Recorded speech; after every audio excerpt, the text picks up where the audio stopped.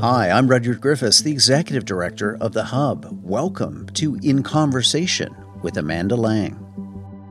On this program, you'll hear journalist and best-selling author Amanda Lang's analysis of contemporary events, issues, and ideas exclusively for The Hub. In Conversation with Amanda Lang is hosted by The Hub's editor-at-large, Sean Speer. If you're enjoying this program, please visit our website at www.thehub.ca for all kinds of great thinking and insights into the big issues and ideas driving the public conversation. The Hub's podcasts featuring Amanda Lang are generously supported by the Linda Frum and Howard Sokolowski Charitable Foundation. Welcome to Hub Dialogues. I'm your host, Sean Speer, editor-at-large at The Hub. I'm honored to be back in conversation with award-winning journalist and best-selling author Amanda Lang for another installment of our bi-weekly video and podcast series on the key issues concerning Canadian business, economics, and public policy. In today's conversation, we'll take up two topics. First, Federal Immigration Minister Sean Fraser's announcement this week of a so-called digital nomad strategy, including targeting H-1B visa holders in the United States, and what it tells us about the government's bet on immigration policy as its key economic driver. And second, a wild week in Canadian journalism, including the passage of the Online News Act, Meta's announcement that it's getting out of news content in Canada altogether, and reports that Postmedia and the Toronto Star may soon merge. We'll talk about what it all means for the news media landscape and Canadians' ability to access news and information. Amanda, thanks as always for joining us. Great to be here. We're speaking on June 29th. This morning, the popular American economic blogger, Noah Smith, published a long-form essay about what he calls Maximum Canada. In it, he outlines the country's significant population growth in the past year, 1 million new residents in 2022 alone, and the general focus on highly skilled immigration. He calls it, Amanda, a nation-building strategy. In particular, he cites a big announcement this week by Immigration Minister Sean Fraser that, among other things, the Canadian government has earmarked 10,000 immigration slots for current H-1B visa holders in the U.S. He's effectively saying that Canada is going to try to poach skilled immigrants from next door to us. What do you think of the announcement? Do you think Canada can win what the minister has called a, quote, global race for talent? Yeah, I think there's a lot to like about the thinking here, which, of course, is really, I think, Sean, bringing some innovation to what we're already doing. We're already doing mass immigration. We know the targets are big, the numbers are big, and we've already seen big numbers. So that we're actually looking at our processes and saying, how can we do this better? Everybody should welcome that, right? There's no downside. I grinned a little bit at a former Director General of Immigration and Refugee Canada quoted saying, Ottawa is very good at making announcements, not so good at managing complex systems. And that to me is actually where this is the rubber meets the road how is this going to work? What does it look like? And have we thought through all the ramifications? And we have a bunch of they also announced, of course, the expansion of the express entry system. And again, they're targeting 5 plus 6 with an asterisk categories, much needed healthcare, ag workers, people that we really do need to attract here. So, I don't know what you think, but I do think on the surface of it, it's good. By the way, that 6 asterisk of the express entry, which we can talk about if you like, we don't need to, is French language proficiency, which I think is, I don't know. I'll put that in the bucket of what's that about. But in terms of attracting the workers we want, yeah, if people are languishing in the U.S. with H-1B visas and they can get work here, sure. It does, of course, exacerbate some existing problems we have around housing, around inflation. So I have worries about that for sure. Yeah, a ton of insight there. Two issues to flag in particular are the pre-existing immigration backlog, something approaching 900,000 applicants, which speaks to a state capacity issue that we've talked about on this podcast and that you'll be talking about on a new Hub podcast called The Business of Government in the coming weeks. We can maybe talk about that later. And then second, as you say, the need to align our ambition with respect to immigration with other policy areas, including, of course, housing, which is a subject that we've similarly talked about on this podcast. But I want to follow up with you, Amanda, just on the idea of Canada's place in this global race for talent. You've worked in Canada and in the US. My wife is Canadian and Canadian educated, but we moved to the US in 2019 for her work. Why don't you talk a bit about the different factors that influence these decisions and whether Canada has the right mix of economic incentives, cultural environment, and public policy to truly compete for top talent? Yeah, and I think those are really the relevant questions. And I do think this is where I would cheer this government in terms of how it's approaching this. And again, it has to turn into real action. To your point about the backlog, it's all very well to have policies in place. For the most part, the idea that we can create an environment and not let the friction point be getting here. Let's let the friction point be what kind of jobs are here. Can you find housing? Can you access the healthcare and the education you need? Those, of course, are friction points that we have to work on. But that there are talent out there that may want to come to Canada, that we shouldn't let that be the bottleneck. Let's get them here. Let's jump to that digital nomad part of this, which is it's a smaller sliver of it. But I have to say, I thought that was actually kind of a funny part of the whole announcement and the least logical part, because to me, the digital nomad policy, there's something like 57 countries in the world already have this sort of visa available. And what it means is you can come park yourself with your laptop in our country while working for some other company in some other country. So we just get your warm presence and your latte purchases. But P.S., you're going to have to take up space in our housing market. You're going to come live here and rent or, bump somebody else out of a rental property. And so to me, it's a bit, you have to kind of ask the question of what are we getting out of that? They hasten to say, some of those people will find work here in Canada and then we'll fast track them for permanent residency.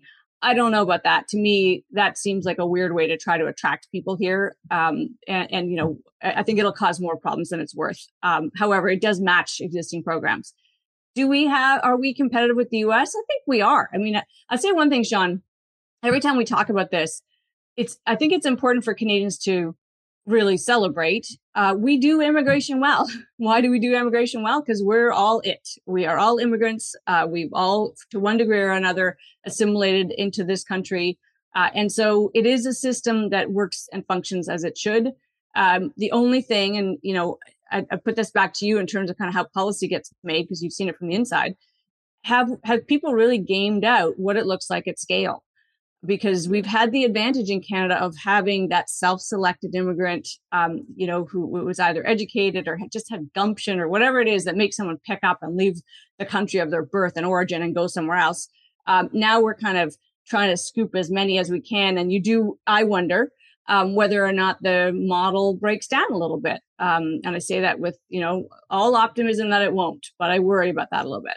Yeah, I think if you, like the two of us, believe that Canadian immigration policy is a tremendous policy success, that the fact that we've achieved relatively high levels of popular support for relatively high levels of immigration is an advantage for Canada, then, as you say, Amanda, you need to think about these secondary effects in order to preserve that political consensus.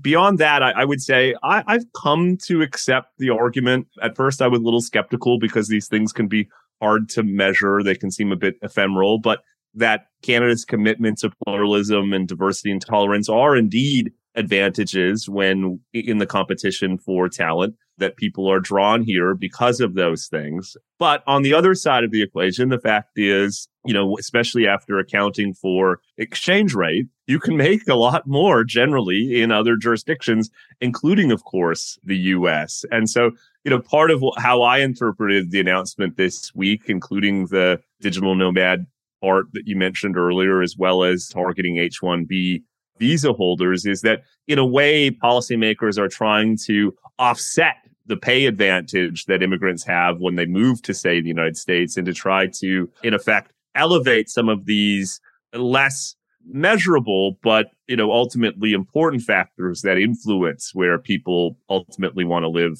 and work. Yeah, I agree with that. And I think parts of the announcement that the immigration minister made around families being able to obtain work permits while you're waiting for a residency status, things like that. Those are minor adjustments that make a massive difference in a decision by a group of people, because rarely is it an individual. The nomads might be single, but mostly you're talking about groups of people that want to come.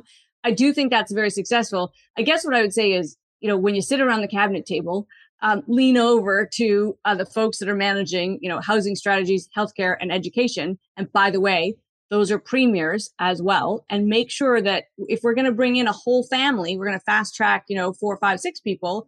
what's the school situation? What's the healthcare situation? What's the housing situation? And not let the chips just fall. I mean, now maybe that's happening in the background, but so far, you might agree, we've seen an awful lot of talk about the need to solve a housing crisis and very little real action, right? We need millions and millions of homes built, and where we see housing starts going the other way. So I don't exactly, we see multifamily starts doing okay, but the single family home that people still want going the other way. And, so to me, it has to be a kind of whole of government sort of approach, not just that we have this great idea around immigration. Yeah, well said. In fact, the Noah Smith article that I mentioned earlier specifically cites the divergence between population growth and housing starts as the single biggest threat to this nation building strategy that he otherwise lauds. I would just say as well that as important as it is that we are creating the cultural conditions for people to want to come here, we shouldn't take our eye off the ball on wages and pay and productivity either. That, for what it's worth for my family, one of the principal reasons we chose to go to the United States was that pay advantage. It's meaningful. And, I think the risk is if we rest too much on our laurels about pluralism and tolerance and diversity, as important those things are, we risk taking our eye off the ball of, some of these more pocketbook factors that influence these decisions. In some ways, Amanda, that's a good segue to another point I wanted to put to you, though, in terms of how we think of immigration and some of these other economic issues at the backdrop. The Business Council of Alberta released a report yesterday that sought to disaggregate population growth from economic growth. The basic finding was that Canada's economy is bigger, but not necessarily stronger. GDP grew by 0.8% in Q1, with population growth doing most of the heavy lifting. That's something, as you know, we've discussed before. What do you think about that? How can policymakers make sure that immigration growth, as important as it is, doesn't become a substitute for a broader growth agenda? Well, that's where I would go back and say this kind of thinking around policy is in the right direction. So when we say what are the types of skills, to the extent that we have the ability to do that, and we can actually attract and fill gaps in our labor market and be very ambitious about that. And I'll jump back to, one of the first category of that express visa that we're opting for is healthcare workers. Everybody will agree that's wonderful. I hope the provinces are on board. And more importantly, I hope that the certification boards at various levels in various places are on boards, because otherwise, of course, you're going to run into a crazy issue of people here unable to work. But to your point, we know that immigration has a kind of a lag effect. So the immediate impact of, again, warm bodies and the needs that they have. Incidentally, side note, the one part of the inflation puzzle that is, of course, the one that the Bank of Canada is quite focused on, aside from the very interest rate related mortgage market, is services inflation. And all of these policies, of course, will send services inflation higher. So that boost you see to GDP, I bet a lot of it is on that side of the equation rather than kind of the durable goods side of the equation. But let's leave that the inflation question aside.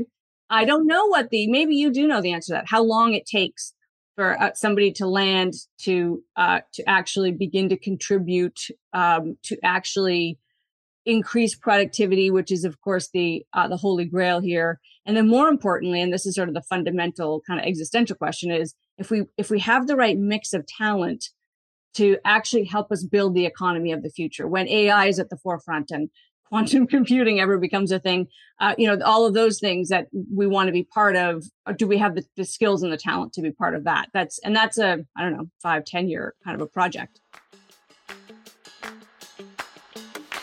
Hi, Hub Podcast listeners. Rudyard Griffiths here, the Executive Director of the Hub.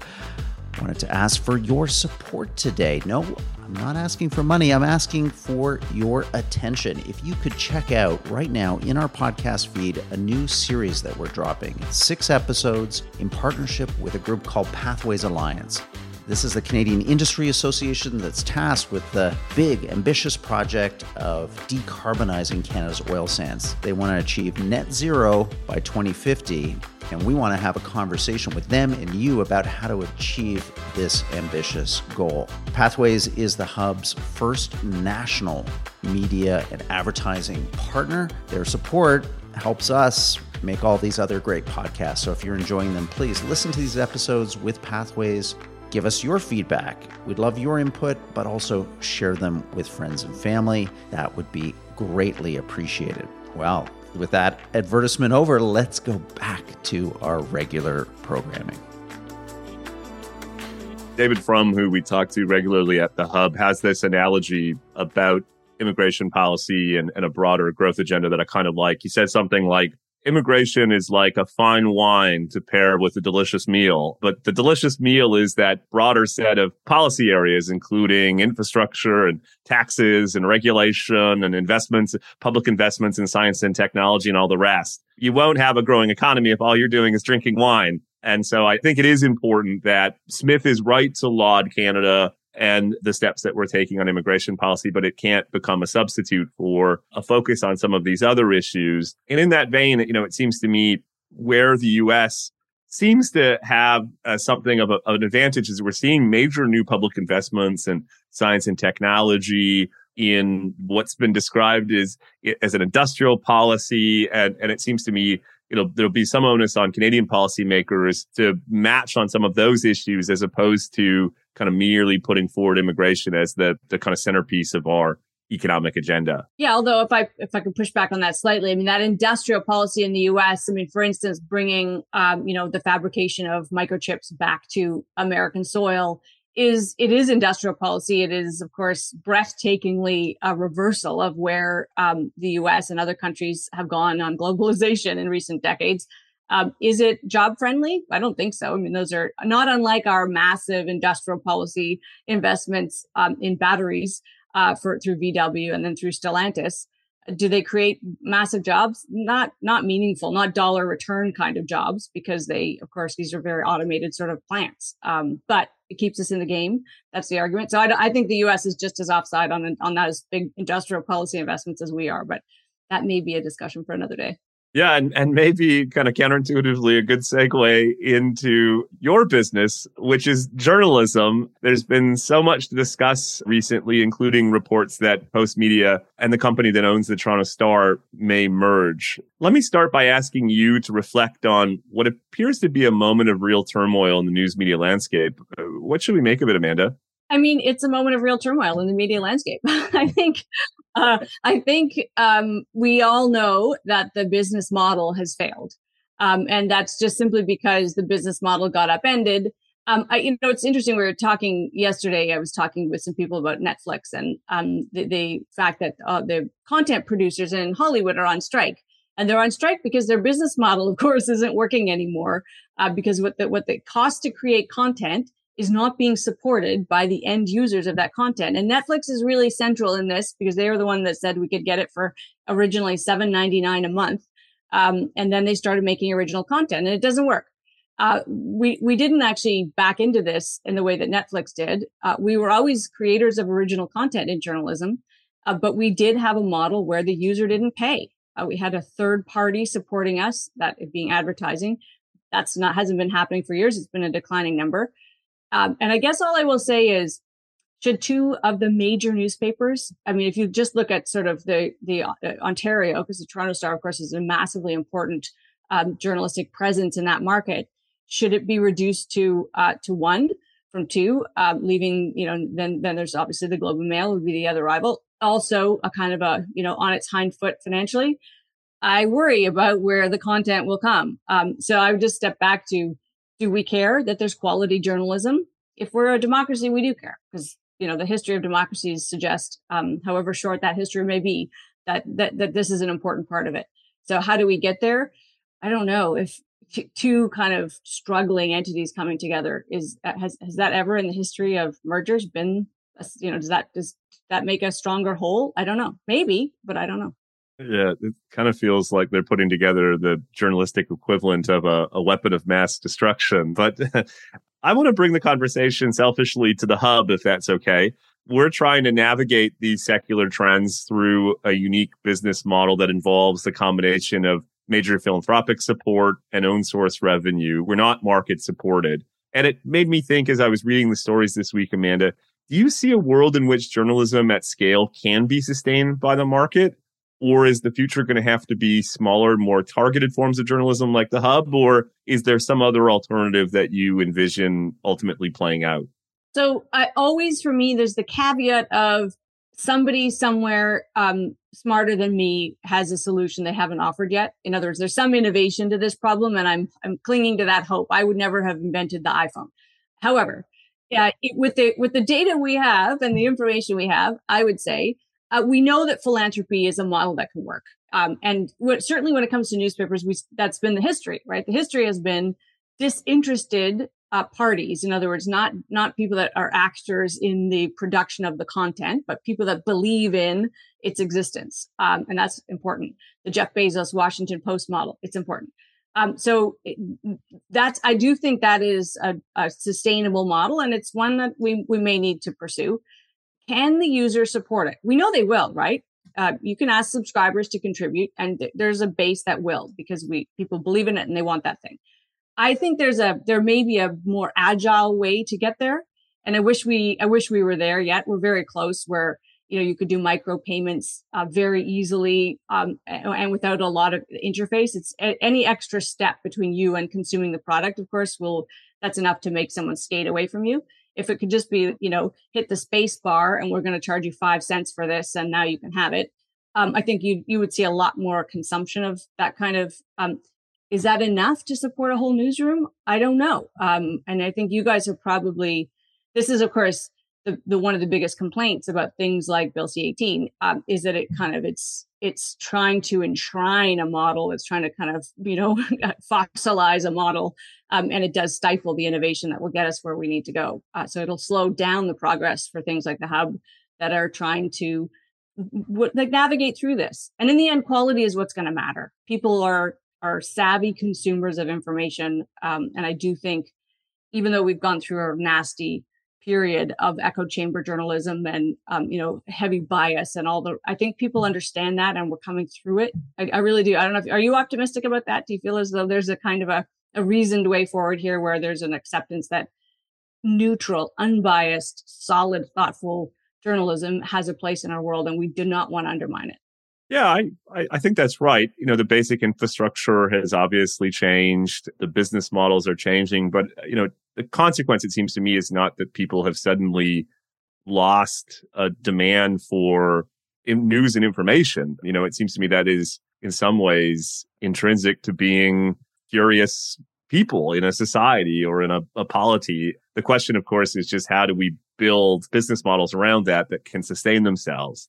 And in that vein, as you alluded, Amanda, there's been a debate about the role of government policy. At the Hub, we've generally been critical of these policy interventions, especially, as you say, to the extent that they create asymmetries between legacy players and new startups like us. What do you think, Amanda? What, if any, role is there for public policy here? Or do you think it ought to ultimately be left up to the market to figure this out? I actually do think there's a role. And I'll say that, admitted, I classify myself as a child of a certain era. And so I am a big believer in the role government can play in our life. I just am. I'm not a do away with all of it kind of a mentality. So if that helps people frame where I'm coming from on this, I'll offer that up. I believe in public supported journalism. So public broadcasters have worked in advanced democracies. Many flourishing democracies have more than one. I think if the model is done properly, then there is a genuine way that citizens can feel good about that. I'll leave that open about whether we're getting it right in Canada or not. Could you extend that equally to print? Well, I will say, at the moment, our public broadcaster, the CBC, has a very robust digital print presence. And maybe we don't need to distinguish any longer between a newspaper and the online site of the CBC. Maybe those are one and the same in a digital age. So if you ask me, and I think a fair number of Canadians, if polled, will say that they believe in some form of government support. Again, are we getting it right is a different question. But that there be public support for journalism does not have to mean that journalism is biased. And in the best scenarios, like the BBC, it absolutely means the opposite. It means it's the neutral, trusted source. So I think, to me, that would be the ideal scenario, is that that's the way forward. And that then there's a huge, healthy private market for innovative offerings in the space that can then play in more niche ways and really dig in on things. Yeah, two areas that we've generally been open to or supportive of with respect to the role of government policy is first, perhaps some form of refundable tax credit or voucher system that enables people to essentially invest in different types of journalism. One way to kind of think about it, Amanda, is similar to the way in which the federal government sometimes does humanitarian assistance, where it will match contributions of Canadians in response to some kind of global emergency. That may be a way to ensure that public dollars are following some form of market signal, that Canadians are ultimately influencing those investments through their own choices as consumers. Another more wonky one, but one that I think is important, is what's called the Qualified Canadian Journalism Organization status, which sort of sits somewhere between a for-profit media organization and a conventional charity. It has some of the upsides of a charity, including the ability to issue charitable receipts to donors and contributors, but with greater editorial flexibility and the kind of typical ways in which journalistic organizations operate. And that hybrid between the two may ultimately be the path forward for a lot of for-profit media organizations who need that kind of flexibility when it comes to financing. The big challenge at present is the process to get that status is heavily bureaucratic, highly subjective. There probably is a path for reform that makes that process more transparent, more straightforward. But I hope that, speaking about public policy and how it interacts with politics, I think there will be a kind of instinctive sense on the part of the Conservative Party to oppose a lot of these public measures, in part because they conflict with the party's preference for markets and so on. Also, just the inherent tendency to oppose what the government is doing. And I think actually that the right path is to reform some of these pre-existing measures, including, as I mentioned, the process by which news organizations can convert into QCJOs. I want to offer up one other, because I think we might be skipping over this notion, and that is maybe we need to actually roll back our thinking a little bit on the private market role in journalism, because where we've arrived, of course, is we went to the kind of conglomerate style of ownership for a while, and the thinking there was these big companies, let's say, a telecom company that makes a lot of money and part of its business will have this other media part. And truthfully, historically, Sean, it was, and I think if this is true when you were part of the government, that there really was a kind of a public good aspect to that. There was a sense that there was an obligation almost that they would do this. The relationship has changed. There seems no longer to be that sense of kind of, for the good of all of it. And these conglomerate organizations treat every division as though the profit margin has to be the same or the growth rate has to be the same. And as an example of that, it's funny, I've defended the grocers, because people complain that they're making money off inflation. And if you look at their profit margin on food, they're really not. And in fact, for some of them, it's been negative profit margins. They're losing money on food. But then you kind of take a step back. And I think I was a bit remiss in my thinking on this. I'll use Loblaws just to be unfair. They were allowed to acquire Shoppers Drug Mart, and now they're making all their money, as they will tell you, on the pharmacy side. So their margin growth has been in pharmacy. Well, then I might just put my hand up and say, well, if you're making so much money in pharmacy and we allowed you to kind of get this sort of concentration level in that market, should you give us a break on the food? Now, I'm not saying there should be a department of profit and somebody should go in and meddle with the private market, but there is a model that did work where a big company that makes an awful lot of money in one side of its business, say telecom, is okay with making less money or even, let's say flat. I'm not saying people should lose money hand over fist, but it's when you bring that kind of quarter by quarter, how's the profit growth to every division of your company that you run into trouble. So that would be a model would be big corporations that believe in democracy, that actually have the wherewithal and want to support it. I just tossed that out there because that was actually what was going on for many years. It was never the most profitable. Well, I guess there was a brief shining moment when the journalistic divisions were very profitable, but generally speaking, in the conglomerate world, it wasn't really the engine of growth. And that was okay. And I guess I'm wondering whether that could be okay again. Yeah, I won't keep you much longer because I'm standing between you and the Canada Day weekend. But one can see something like that playing out, Amanda, in a world in which a post-media Torstar merger is subjected to some kind of antitrust review, where the government ultimately approves the transaction with some conditions around the preservation of local reporting or protecting distinct brands and all the rest.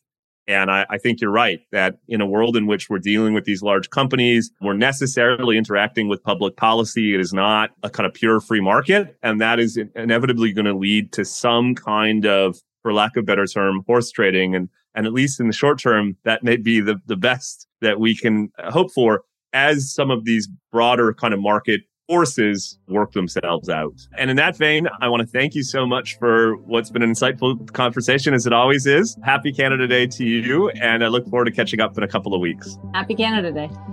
Thank you for listening to this episode of the Hub Dialogues, brought to you by The Hub, Canada's leading source for analysis and insights on public policy. We hope that you've enjoyed this episode. Please share your favorite Hub podcasts with friends and family and subscribe wherever you get your audio online. We also appreciate your ratings and reviews.